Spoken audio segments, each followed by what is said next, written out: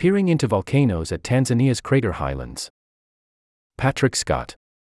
Uninterested in the extreme altitudes of Kilimanjaro, a writer opted instead to explore the region's vast calderas, abundant wildlife, and rare forms of lava. Like rumbling thunderclouds or far-off explosions, the muffled booms broke the silence as we reclined on a slope of pulverized lava beads in a small passage near the top of a volcano in East Africa, nearly 2 miles up into the night sky.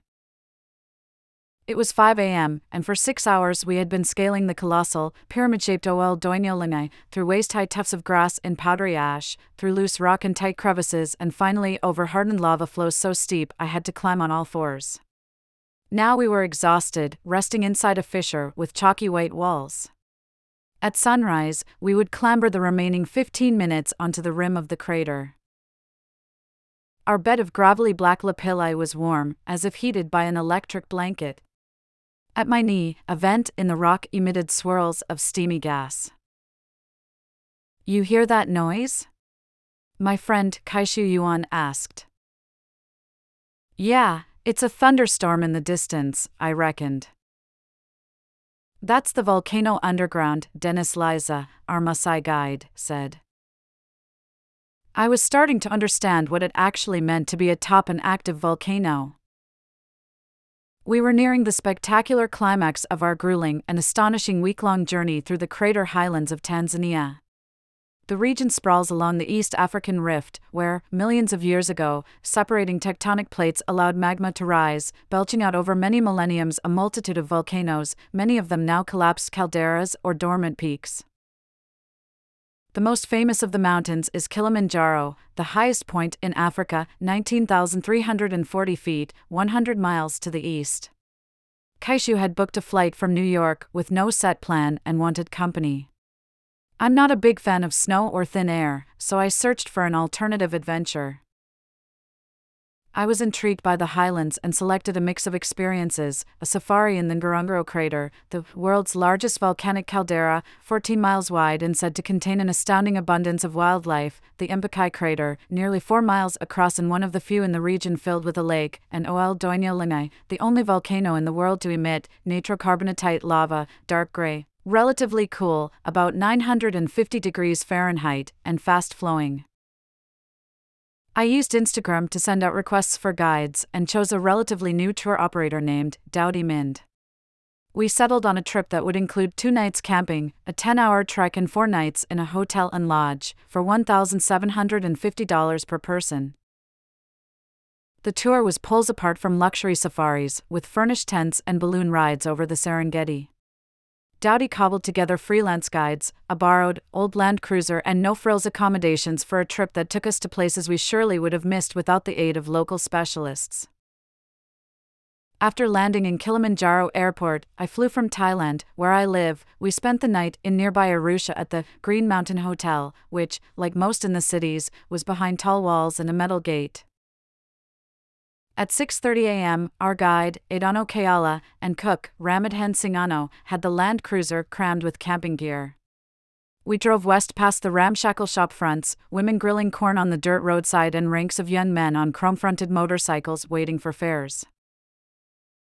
We knew we were in the wild when, 2 hours outside the city, a bull elephant lumbered across the road, spun around and blared his raised trunk, then rammed an acacia tree, showing off his strength or scratching his head.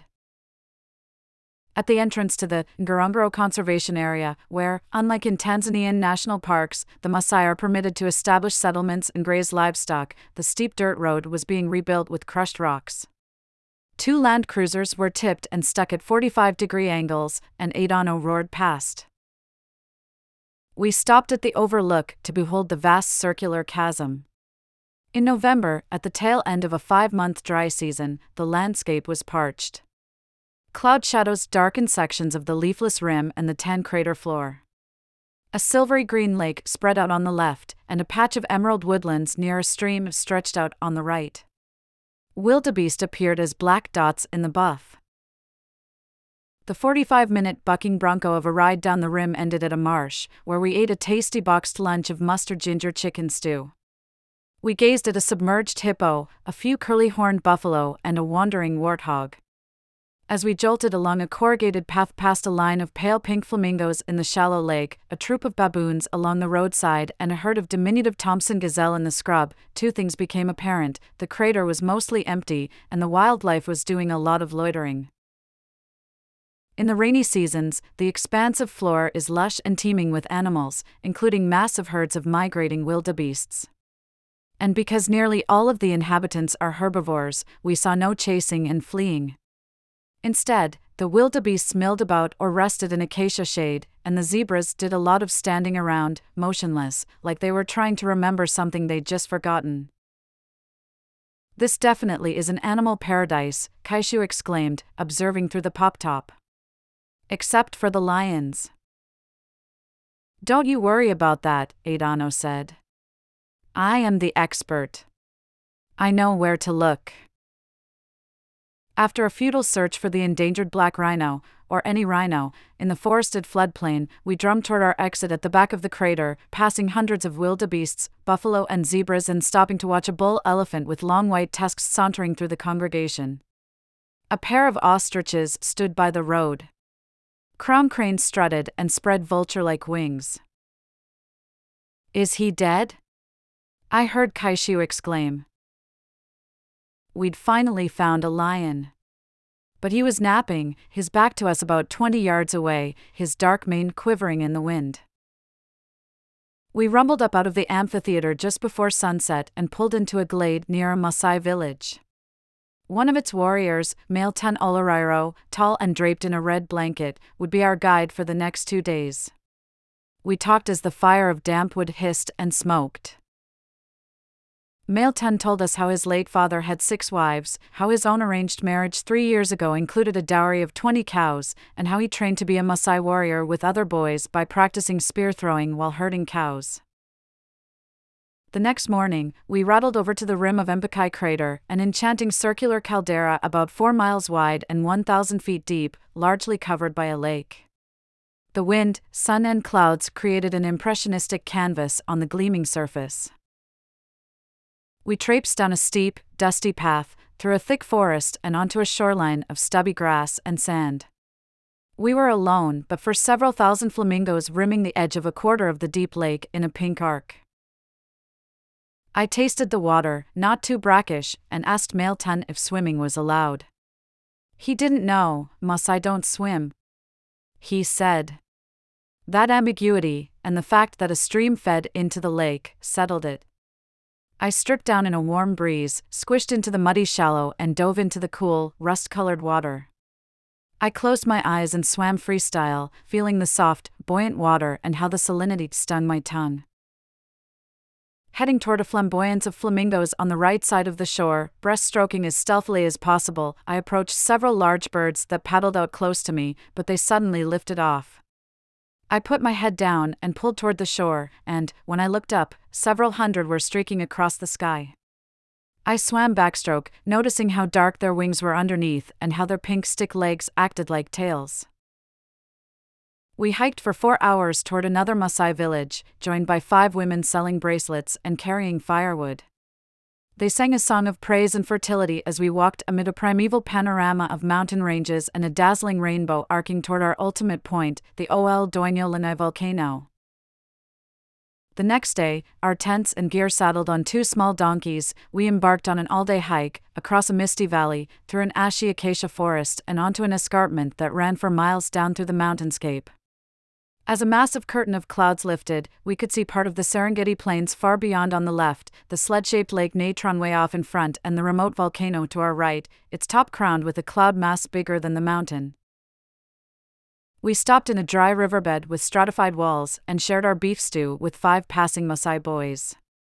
They all wanted to be warriors like Mailton, and we took turns launching a walking pole down the ravine in a spear-throwing contest. Kaishu and I came in last. In the afternoon, we reached the bottom and waited on a hillock for Adano to drive us to Lanai's Safari Lodge. A sandstorm was building, horizontal whirlwinds racing down the canyon and obscuring the lake in the distance. A land cruiser finally arrived, but it was driven by Dennis Liza, the Maasai guide who would take us up the volcano. Adano had gotten stuck in deep ash a few miles away. We rumbled over and spent 20 minutes pushing and towing Idano's truck out of the depression. That night we dined on a local dish called ugali, a polenta-like mash that you ball to sop up stew with your fingers, and washed it down with Kilimanjaro lager. After spending the next morning swimming at a crystalline waterfall near the lodge, we rested and at 10:30 p.m. headed out to Ol Doinyolanai. Volcanologists estimate that the volcano started forming some 370,000 years ago.